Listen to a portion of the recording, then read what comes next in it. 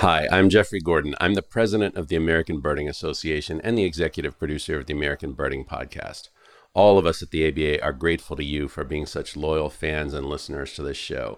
Right now, during our nesting season appeal, we're asking you to do what you can to help keep this show going and all the many free programs that the ABA offers, and particularly to help our young birder programs to ensure the next generation of leaders in birding and conservation get the mentoring and inspiration that has been so valuable to so many of us. Please, today, go to aba.org/give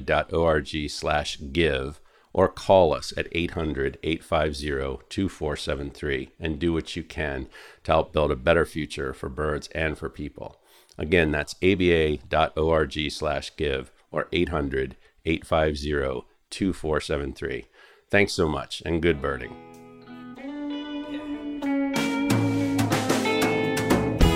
Hello and welcome to the American Birding Podcast from the American Birding Association. I'm your host, Nate Swick. A little bit of bird names for birds news to lead us off. Just a brief update here so we don't have to go into it again in This Month in Birding next week. It's one of those things that is probably not worth a big discussion and more the passing on of information. The American Ornithological Society has new leadership, a new president in Mike Webster, a new executive director in Judah Scarl, former podcast guest, FYI. I admit I do not know enough about the organization to know how those two positions sort of interact with each other, other than to say academia is kind of weird that way.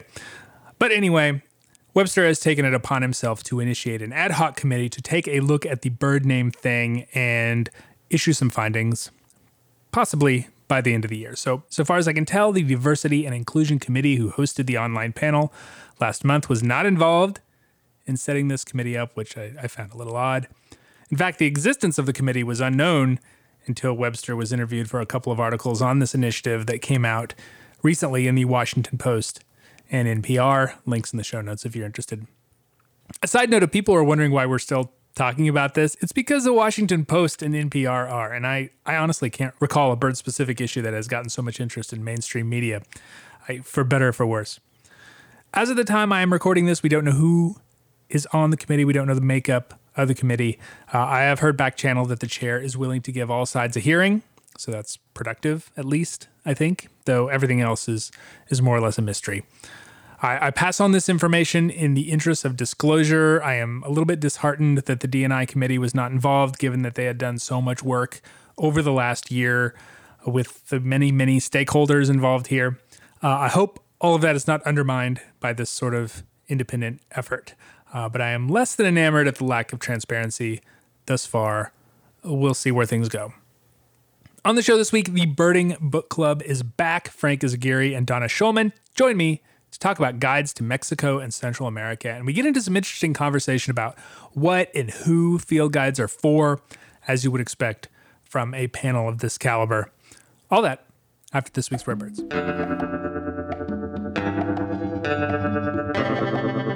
This is your Rare Bird Focus for the middle of June 2021. Two first records to talk about this week, and we'll start up in New Brunswick, where a small flock of black-bellied whistling ducks at Atholville represents the first confirmed record of this species for the province. There was an unconfirmed one from 2014, and the furthest outlying record of a species that is seeing a real eruption north and east this summer. We've already seen some records from Connecticut, their second, and New Hampshire. I'm not sure how many previous, but it can't have been many this month. In the same vicinity, a little egret in Vermont would represent the first for that state. A bit surprising, given that they have been annual in nearby Maine for several years now. I guess those birds are not inclined to wander. Finally, one has. That's all I have for you this week in firsts. A little bit short, but to check out all the rest, read the Rare Bird Alert every Friday at aba.org/RBA. You can also join the Rarity Sharing Group on Facebook. That's ABA Rare Bird Alert.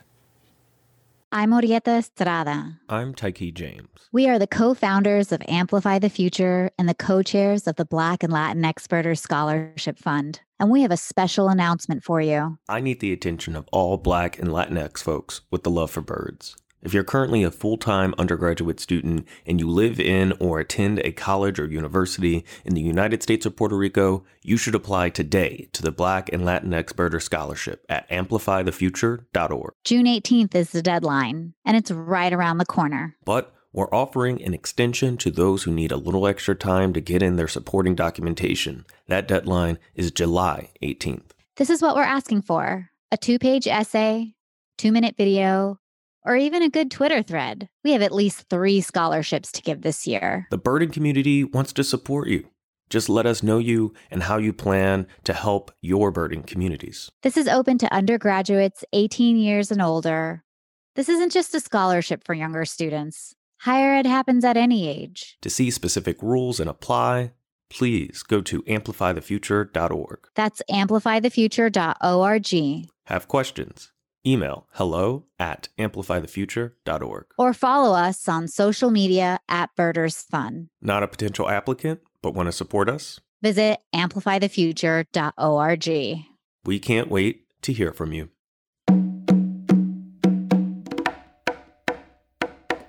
I'm excited to reconvene the Birding Book Club for the first time in 2021. I am joined, as usual, for this segment by 10,000 Birds book reviewer Donna Schulman and Birding Magazine media review editor Frank Izagiri. Hello to you both. Welcome back. Hello. Great to be back. Hi, guys. Thrilled to be back. Frank, and also congratulations on the recent birth of your daughter. I hope you and Adrienne are doing well. Thanks so much, guys. We're doing great. He says as he yawns. That's right. Yeah, you can't see it, but yeah. Well, I mean, it's like, so my warbler list is a little down this migration, but a lot of times get to hear the robins start chirping in the front yard as I pace through the halls, and it's a little bit of a different experience, but I'm enjoying it a lot. So yeah, I actually added great horned owl to my yard list when my daughter was born because I was up really late and with the window open to the back. So yeah, it happens. That's cool. Got that one already though. Yeah, there you go. No new ones. So we're finally going to tackle the genre that we have been sort of avoiding for the first few episodes: field guides, the one great birding contribution to world literature. We're going to focus on Mexico and Central America. It is a part of the world that many ABA area birders have traveled to. It's a lot of birders' introduction to birding outside the U.S. and Canada. So I think that there's a lot of relevancy here. And we'll also kind of throw in bird finding guides and the like. But I think this will be sort of a field guide heavy conversation. So let's set a baseline here. I want to ask you two, what makes a good field guide and what do you look for in a field guide? Okay. I think there's 2, maybe 3 parts to a good field guide. You need accurate information in terms of text and illustrations. And I'm avoiding for now whether the illustrations should be artwork or photographs. So you have the information. You need some way to organize the information so it sort of makes sense. And usually that's taxonomically, but there are guides that do it by color. And then to me, the most important part as a librarian is you need a way for users to find the birds that they want to know about really quickly. And I think that's the part that's really open to creativity and that I'd like to see more creativity in, especially online. Yeah, I think that's especially relevant to guides to places where we don't live. Like we were sort of very familiar with the birds of the ABA area of the US and Canada. I know I can flip through a field guide and find what I'm looking for pretty quickly, but I can't do that in a guide to Central America, to Mexico, because I don't know those birds as well. For me, what makes a good field guide or what do I look for a field guide is a question that I can answer in so many different ways that it's almost like dizzying. I love any kind of field guide that is unconventional or innovative or even subversive sometimes. I just really like field guides. And the funny thing with field guides is like, there's a lot of funny things about them, but if you try to pin down what makes something a field guide and what makes something not a field guide, like to really delineate the difference, you're not you're not going to be able to do it. I don't think.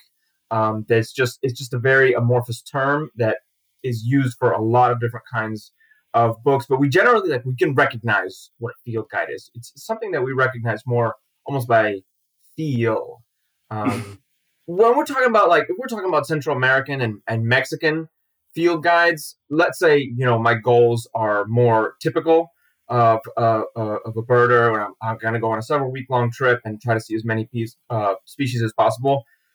One of the things that I really benefit the most from, I think, is to have the really good mini maps right next to the entry. Mm-hmm.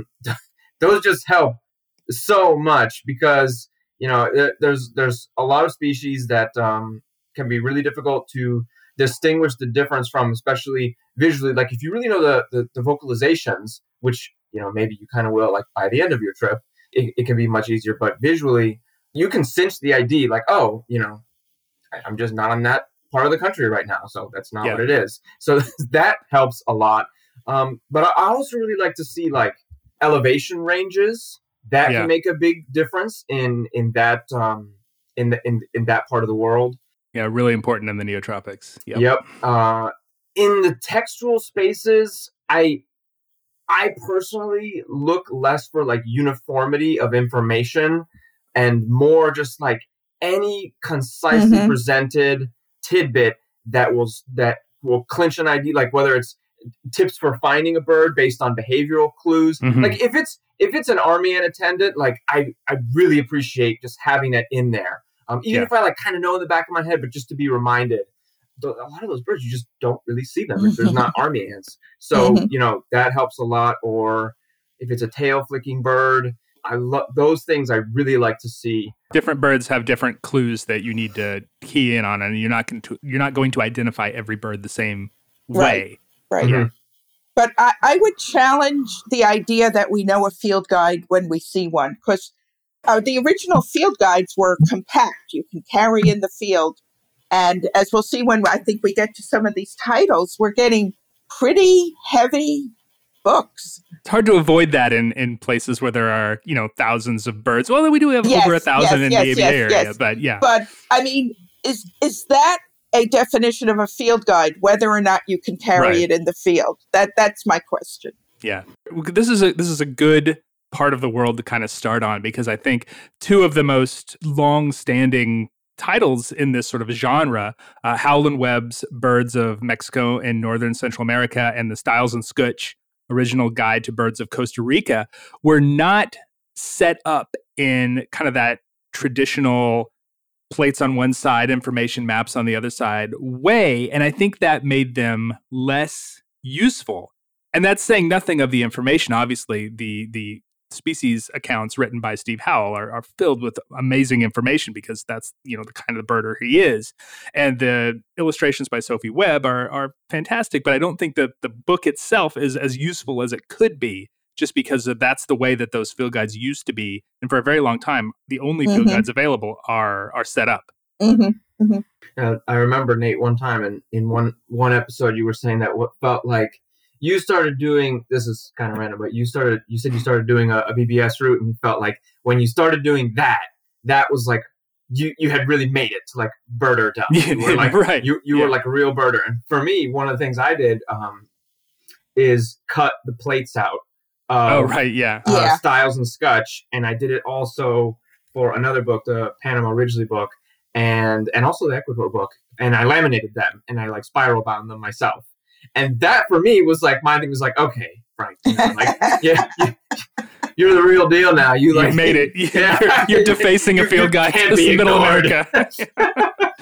That was a very hard thing for me to do when I went to Ecuador. You spend a lot of money on those guides, and you don't want to just immediately cut them up. Yeah. I'm a librarian, right. But it was a rite of passage.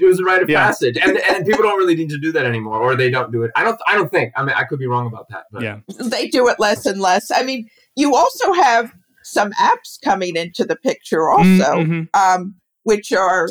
We can talk about it later. That's a different panel that I'm going to convene for apps. No, I'm sorry. No. Seriously? Really? No, I'm joking. I don't have any experience with those apps. I have no idea about them, so maybe you can speak to that. There's apps, and then there are eBird versions of some of these guides, which is different from an app, but you can at least carry it on your phone or your iPad into the field. From what I could tell, Howell and Webb, for example, are not available. Yeah. And I don't know if I'd want to read that text on my phone anyway. Yeah, it's substantial. Do you feel like you ask something different from your book if it's from a place where you live? Like you're asking something different from like your Sibley or your Nat Geo guide than what you're asking from a place where you're just visiting, right? Do you need a field guide to be different, or are you essentially looking for the same thing? That's a really good question. A lot of the field guides for Central America have these introductions where they talk about the habitat. Yeah. I think what would even be better if they talked about families of birds new to North American birders. But yeah, you need a lot more introductory material. Yeah, that brings up an interesting point too, because are these guides written for local birders or are they written for traveling birders? And I think until relatively recently, they were by and large written for traveling birders. But now that the birding scene is growing in a lot of these places, certainly in the neotropics, Middle America and Northern South America especially, there's a need for a guide written from the perspective of the local birder. And I think Robert Gallardo's self-published Guide to the Birds of Honduras is a good example of a book that tries to do both. Yeah. And it's one of the few guides that I believe is available in Spanish as well. Yeah. Well, related to that, certainly one thing that I would look for, or to answer your question about what is different that I would like to see from books to these regions than from what I would, want to see from a book about the U.S. and Canada or whatever, is I personally, and I don't know if any of them do this or very few of them, I would like to see a little bit of space devoted to, because it doesn't take up a lot of space, to the local names for birds. Because for a bunch of reasons. One is that first, that can be a really helpful way to confirm identification. If you can communicate with people who live there and know the birds, right. I mean, that's not unrelated to ID. And second, it's really interesting and fun. Third, I mean, I think a common objection is that there's not enough space, and a lot of times there can be if you're in a Spanish-speaking place, there can be many different local names. It's easy for me to say I'm not like a designer or an author, slaving away at trying to make everything fit without like taking over the margins. But I don't think that takes up a lot of space, and I just think it's better spent on that than like details about nidification and breeding habits and stuff like that. Yeah, which those are a lot of those birds are very cryptic nesters and rarely observed mating and those kinds of things anyway. Yeah, it gets to the point of like, who's the guide for? Like, right, I don't necessarily need to know this information if I'm just trying to identify it on a 2-week trip to Panama. Yeah, and it does, like, it's like you were saying, it's really true that the target audience for these books is pretty obvious, is not people that are actually from these places, and it's good that, that might be changing a little bit. But I think that including the names in the dominant language of the people that live there does make it expands, even if it's still like written in English, it expands the audience a little bit, and it makes some of that information more accessible. Yeah. I think that's a really good point. I think that the Jesse Fagan Komar Peterson Guide to Northern Central America, which came out in the last 5 years, is also published in Spanish as well. You correct me if I'm wrong, but I don't know. It's weird that feels like an exception rather than the rule. But with limitations to publishing companies, like whether it's worth it, I think it increasingly is. But like, where do you draw that line? If I recall correctly from conversations I've read online about this, translation to Spanish is tough because of the variation in how the language is used across the countries. Yeah.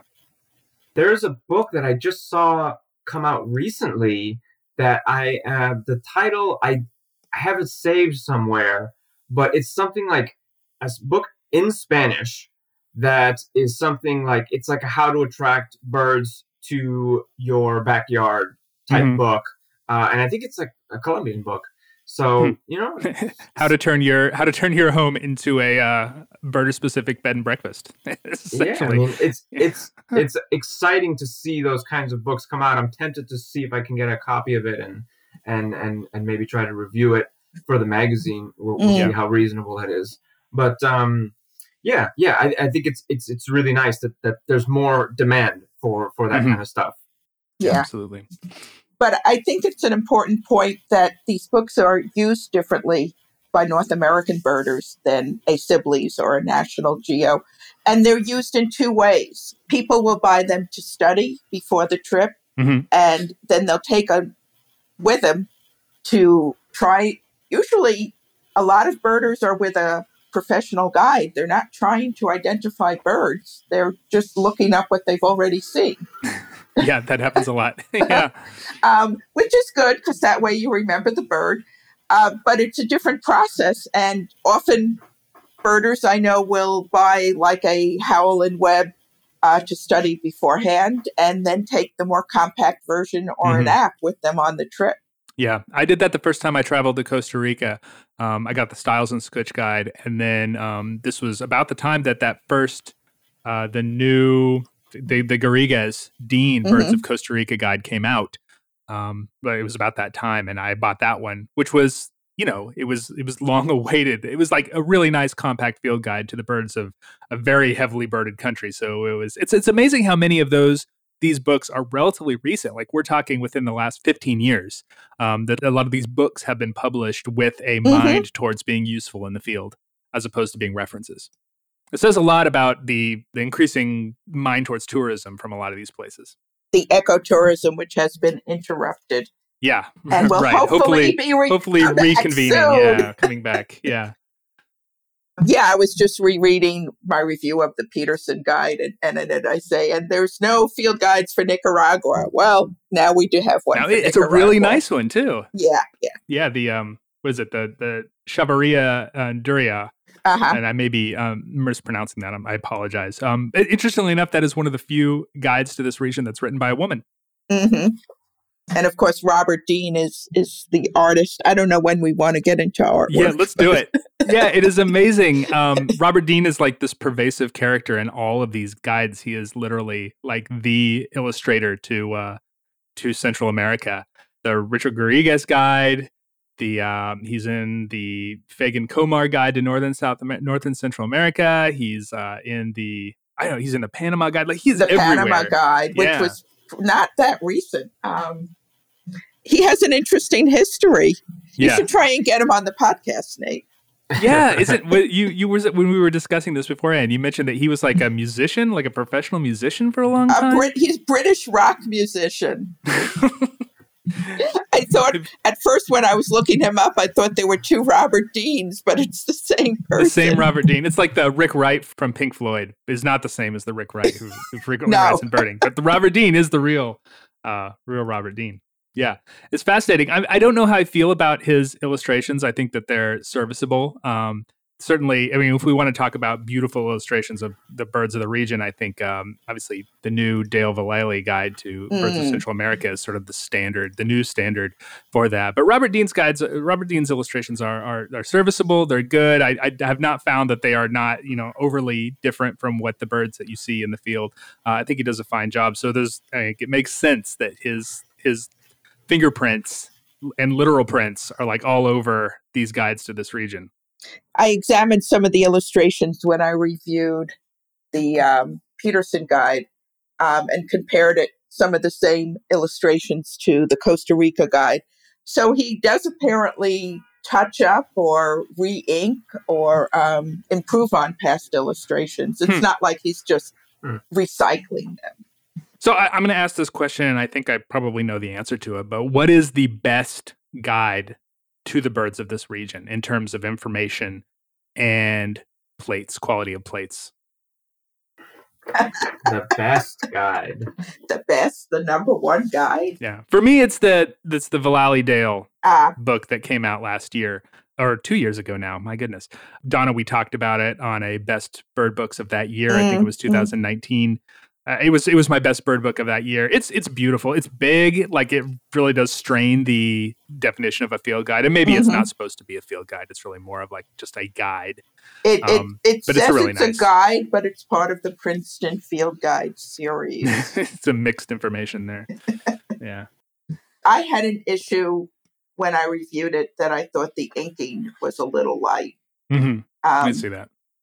I got a lot of feedback about that where birders were saying that's probably true, but since it's consistent, I understand what the images are conveying. Mm-hmm. But they are beautiful, and you could tell Dale Dyer, who's associated with the American Museum of Natural History, worked from specimens as well as from photographs and from visits to the countries. Yeah. It's sort of the culminating book of this, growth in books to this region. But it has been really neat to see a lot of other, guides. Mexico, I think, still needs that sort of definitive guide, because the one that birds are still used to the region is the Howell Webb one, which it's a very good guide, but it just definitely feels dated.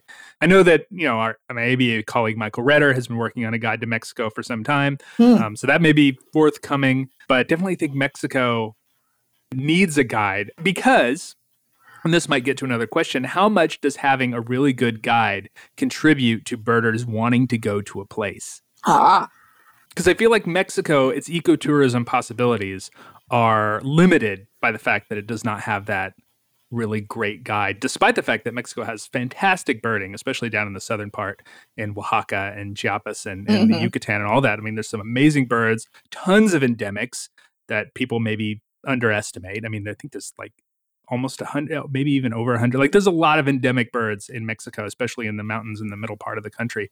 But, the fact that it does not have that really great definitive guide is sort of limits people's interest in it. That's my theory. I think it depends on the kind of birding you want to do. Yeah, perhaps. If you're going with a guided group, you may be relying on the person guide.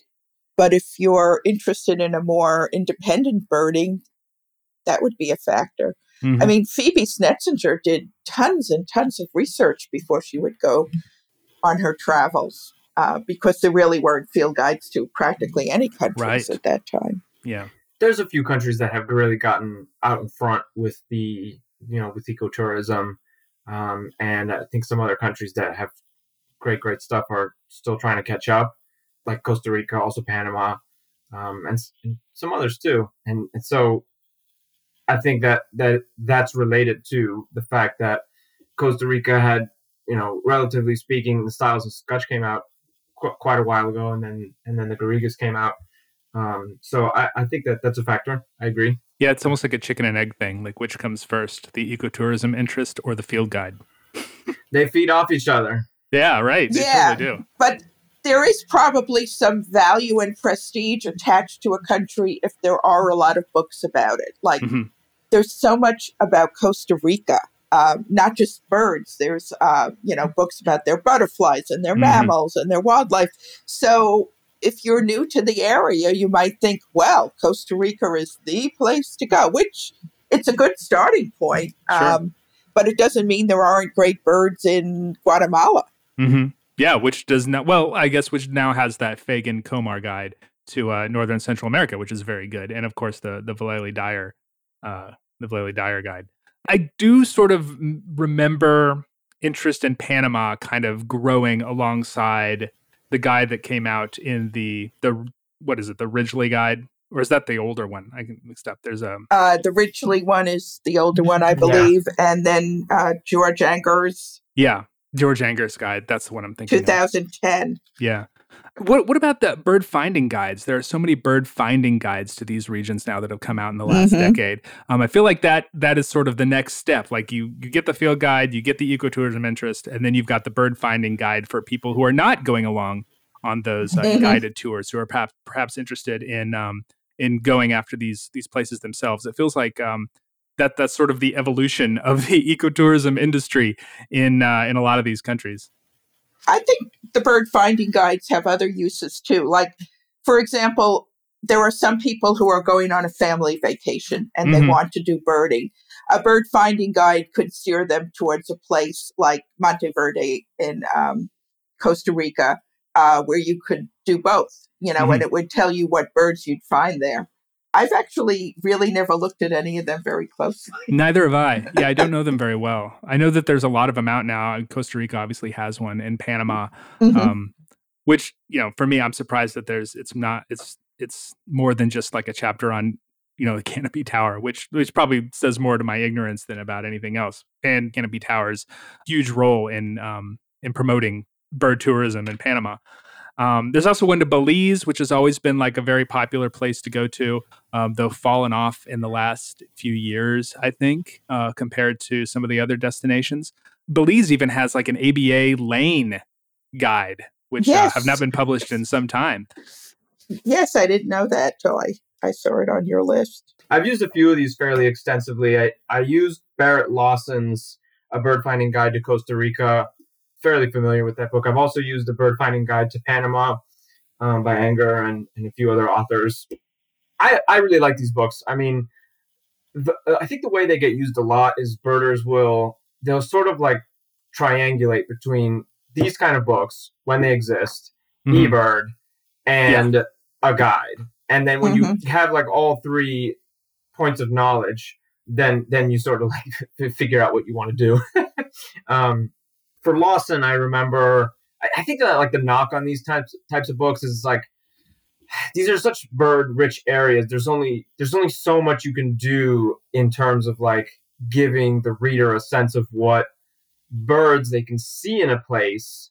I remember I went to one area in Costa Rica, in Osa Peninsula, that it was described in the book as being like a really slam dunk spot for uniform crake. And I was like pretty excited to try and get that one because, I love the rails and they're hard to get.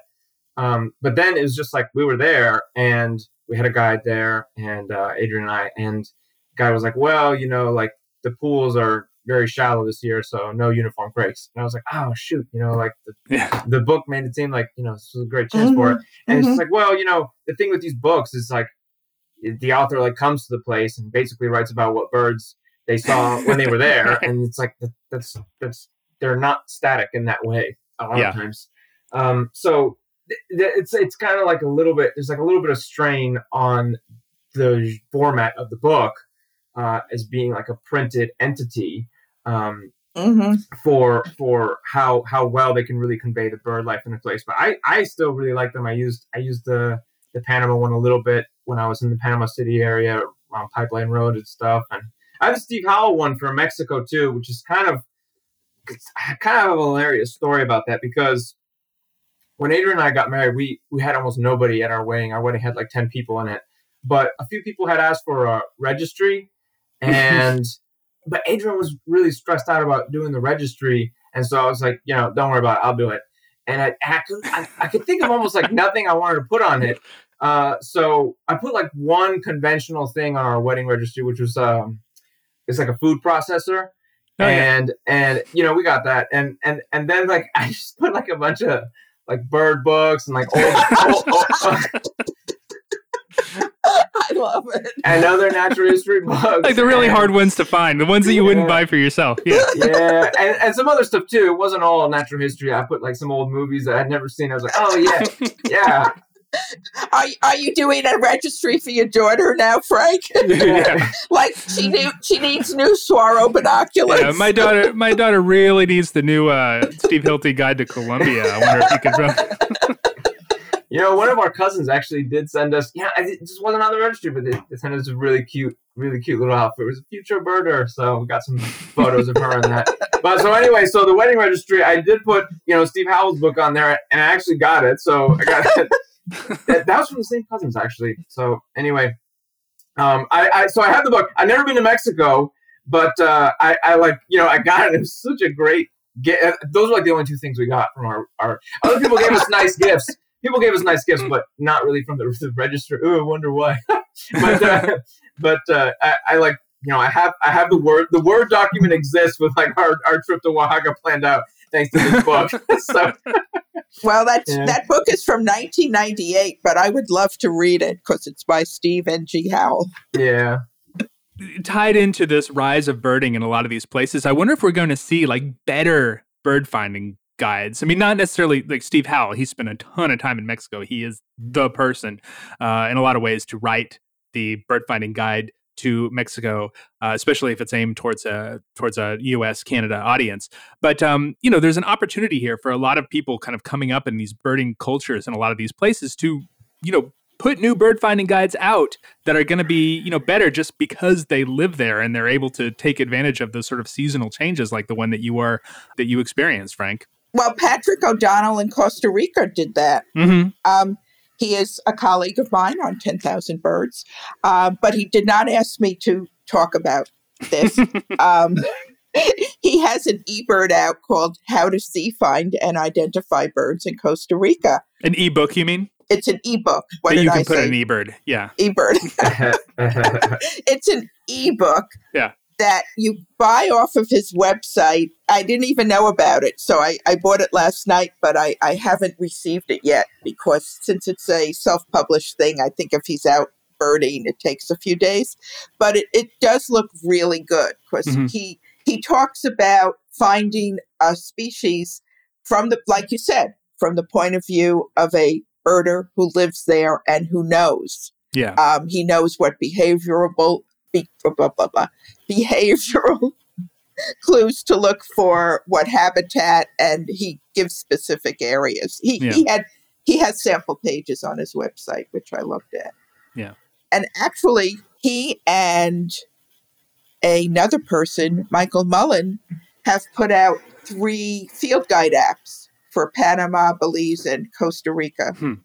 These are I don't think a substitute for a book field guide, but they seem like inexpensive complements that you could bring into the field on your phone. Yeah, the question of these sort of bird finding guides and their use in an age where everyone is putting their signings into eBird is sort of an interesting question as well. Though obviously eBird is sort of a very gross look at a place. It doesn't necessarily tell you where specifically to go to get a certain birds on the whole, on the matrix of the landscape, where that information is super useful. But we'll see. I mean, I think a lot of birders, when they're planning these trips, use eBird almost exclusively. There still is a place for, a bird finding specific guide to get you that specific information to find these birds. I guess we're talking about books, not eBird. So. Yeah. But I actually use eBird when I'm planning a trip to these places. Like, I don't know if you do this, but I mark up my field guides when I'm planning on traveling quite a bit. Make little notations about where I'm likely to see a bird based on the eBird information. So, there's a way to kind of incorporate all that information together to be more specific. And that's something you want from a field guide. Big margins for your notes. Yeah, right. Exactly. Yeah. No, I'm serious. Yeah. But it also brings up talking about big margins and how the book is bound and the durability, the sturdiness of the book, of a field guide. Going back to what we were talking about in the beginning, what we look for in a field guide. You want a book that's fairly durable, that you can drop in the water and it will still be okay. At least for the rest of the 10-day trip. Right. Hold up that long at least. A lot of publishers definitely Lynx is doing this. Yeah, I was going to say Lynx. They're doing the flexi binding now. So a lot of field guides are available in that flexi binding, which is supposed to be good for that. Or you can laminate. While you're laminating your COVID vaccine card. And then there's the very specific guides like Raptors of Mexico and Central America, which I think you would get if you were going to Veracruz.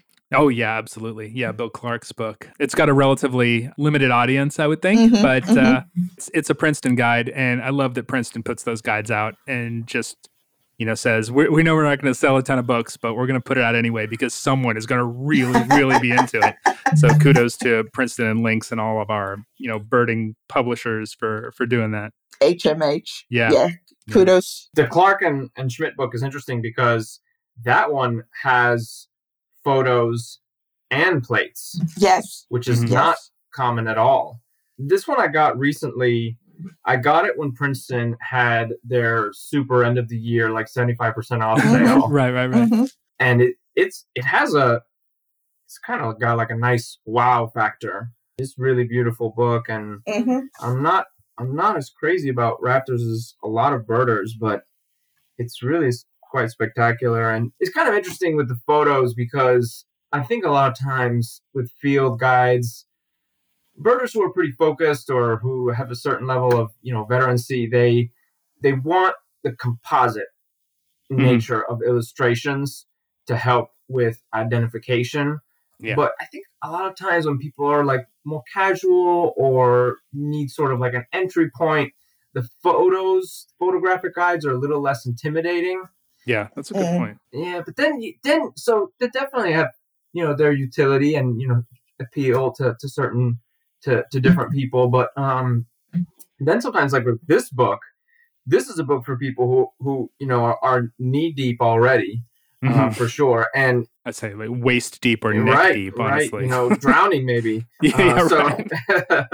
and the photos are great. So it's funny how that kind of comes back to that.